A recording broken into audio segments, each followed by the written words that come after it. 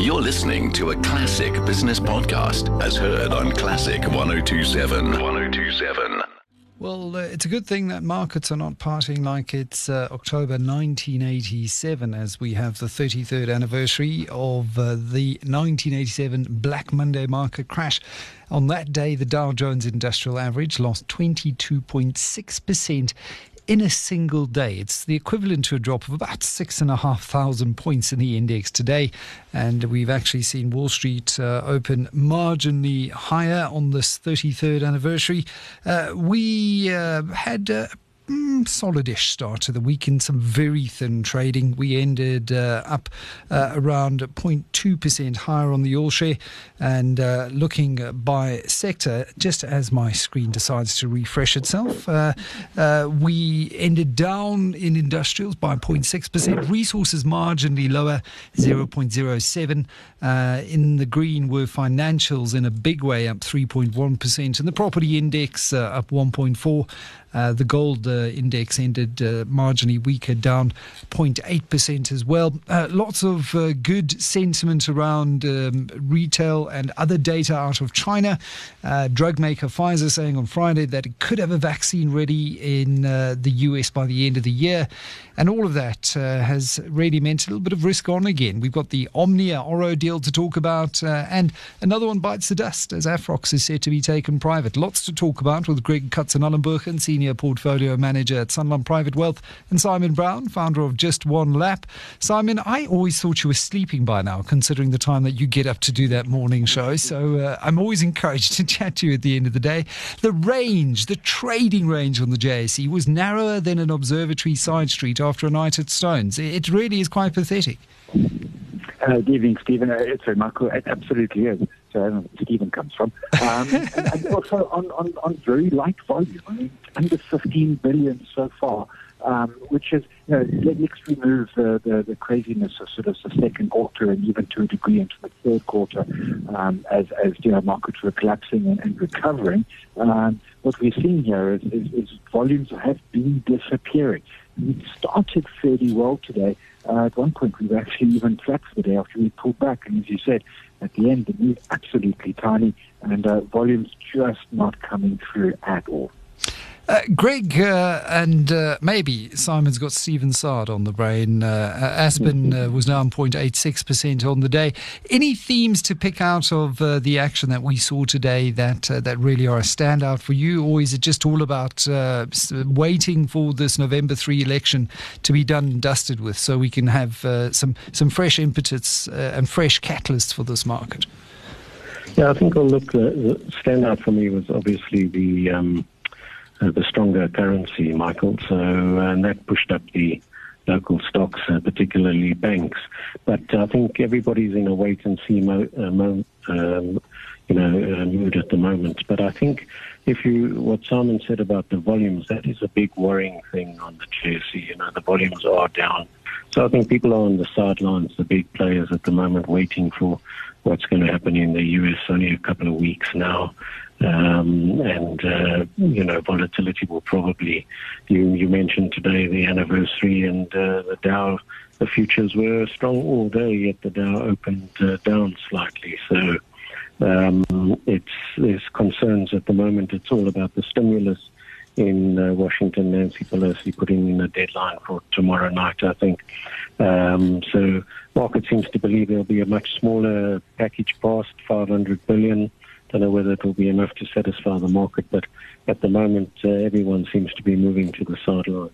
Yeah, the NASDAQ, even the one that's been doing all the heavy lifting, marginally lower as we speak, down 0.15%. The S&P 0.36% in the red, and as you said there, the Dow down 0.3%. Simon, interesting that, and to Greg's point there, foreign institutional investors continue to be uninterested in SA Inc., so to speak.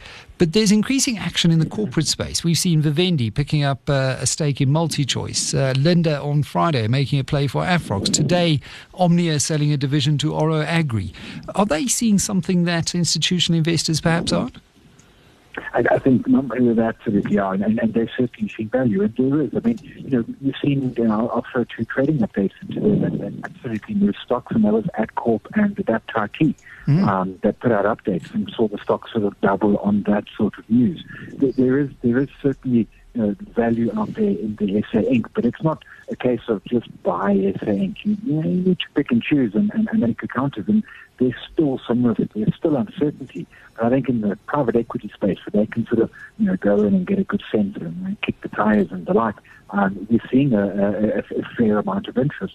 And I suspect we're probably going to see more, probably more towards the delisting rather than just stakes as we saw with MultiChoice. But I think there's some quality companies in our market who, it's been tough for them, particularly, we were in recession before the pandemic arrived. But these little companies are operating well and generating profits in immensely complexity. The problem for retail investors, I guess, Greg, is that we're going to see a lot less companies listed in a year or so. If you just look at the trend, JSE listings are already down a third since 2000. It's a global trend. Companies can now go private. Private markets are a lot more sophisticated, so you don't have to be listed and put up with all of the complex regulatory requirements and the costs of being listed.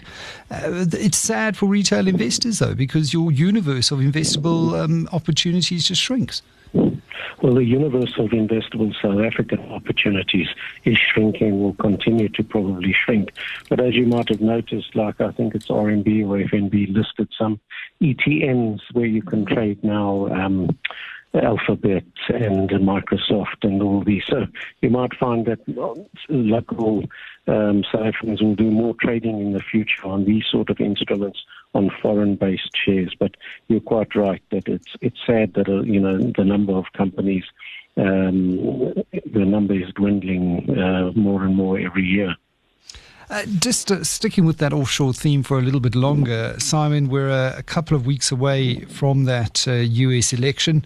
We are going to be hosting a special panel with the Professor John Stremler of Wits University and Brooke Spector on the 2nd. Both seem to believe that a blue wave is a done deal. Can we be sure, even though the pollsters are saying it and they got it so wrong last time round, can we be sure? So the short answer, Michael, is no. In a two-horse race, it's never a certain bet whatsoever.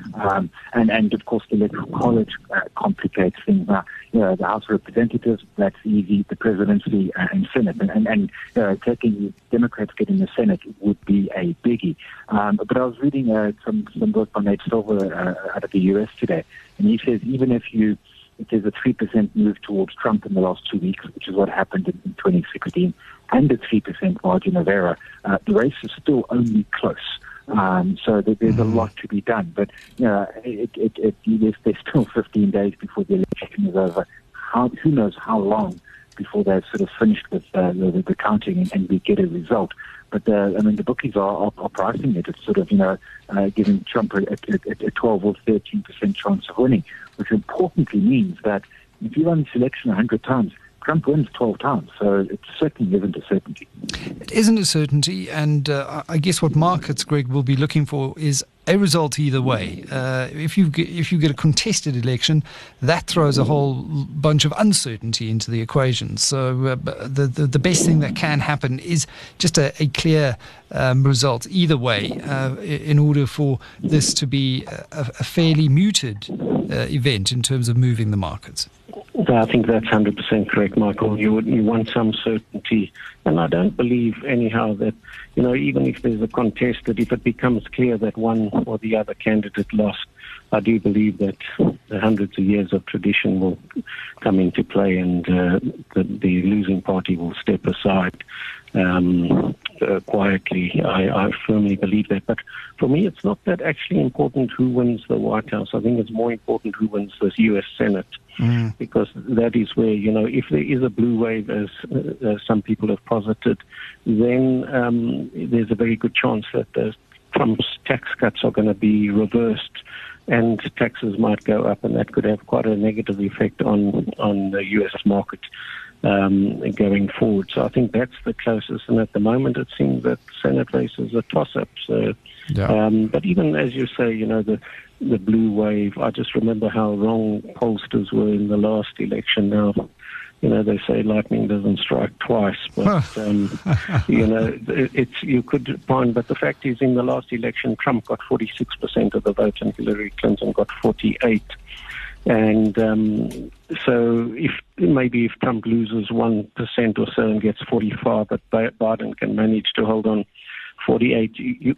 The thing is, in America, you can still not win the popular vote, but you can still become president. Because of that electoral college. Yes, and so many factors come into place. You've said just anecdotal evidence of reading about people who have been living in two of the biggest Democratic states like New York and California, and have all been looking to emigrate or semigrate out of those states into more tax-friendly jurisdictions. So I just think that it's going to be a lot closer than people believe, this election, and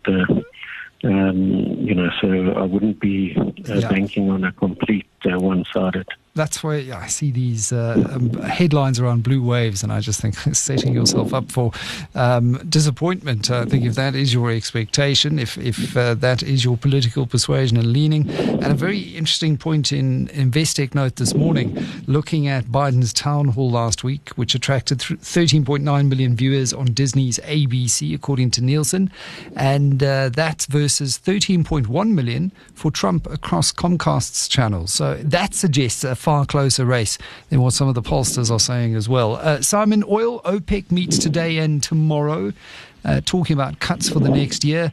The thing about OPEC is it is only about as strong as its weakest member, and when prices rise, it's always very tempting to go and pump a little more. What are you expecting? Yeah, I mean, I agree with you. OPEC's heyday really was the 70s. And since then, there has been a continual slide, not just in their ability to sort of keep their members strict, but also as they bring in new members, OPEC Plus and the like. They've got two bigger issues than really their production. Notwithstanding the price wars they managed to create back in April. One is demand, and I was looking at stats earlier today in terms of in America, how many people are eating out, how many flights are taking off, etc. And those numbers are still way sort of more than 50% off the January, February sort of level. So just demand for hydrocarbons is significantly down. And of course, as soon as the price does start to rise up again, all those shale operators in the US suddenly pop back up again. So the OPEC crisis is real. And I think they're going to struggle in the current environment. If we had a global GDP of 3 or 4% or some crazy number like that, then sure. Then they've got a better space to operate in. But the level of weakness and weak demand for oil is just at this point, to use an overused word in 2020, it really is unprecedented, and that is their biggest challenge. And they can't drive that process at all. That's self-care. Oh, unprecedented. Don't use overused words. Let's pivot to our next story. Omnia, Greg, recommends the disposal of Oro Agri for about 2.7 billion rand. And I think management under Seelan Gobelsamy have certainly delivered on their promise. Shareholders have stuck by them through the rights issue. The share price is up, I think, over 200% over the last 12 months. Would you say this is a deal to take with both hands? Well, I would say that, look, they did quite well. I think they only bought this business in 2018 or somewhere around there. And they've made a significant profit on it. So I would take it because it just narrows their focus on, agri and mining. And I think it's a good deal for shareholders. The interesting, I liked what they said when, they're going to look long and hard at any acquisitions in the future. So they're going to be a lot wiser with capital allocation. And that's always good to hear. But I think, yes, it was a good deal for them. This is what's happening. You're seeing all over. I mean, even with Afrox now, international companies are looking around the world where they can take advantage of companies not quite distressed, but where they can, drive a harder bargain now in acquisitions. Please just don't let them be taking advantage of South African management teams looking to grow outside of South Africa. We've had just one too many of those failures for the last 10 years to stomach. Greg Katzenellenbogen, Senior Portfolio Manager at Sanlam Private Wealth, and Simon Brown, founder of JustOne Lap, with your view from the market.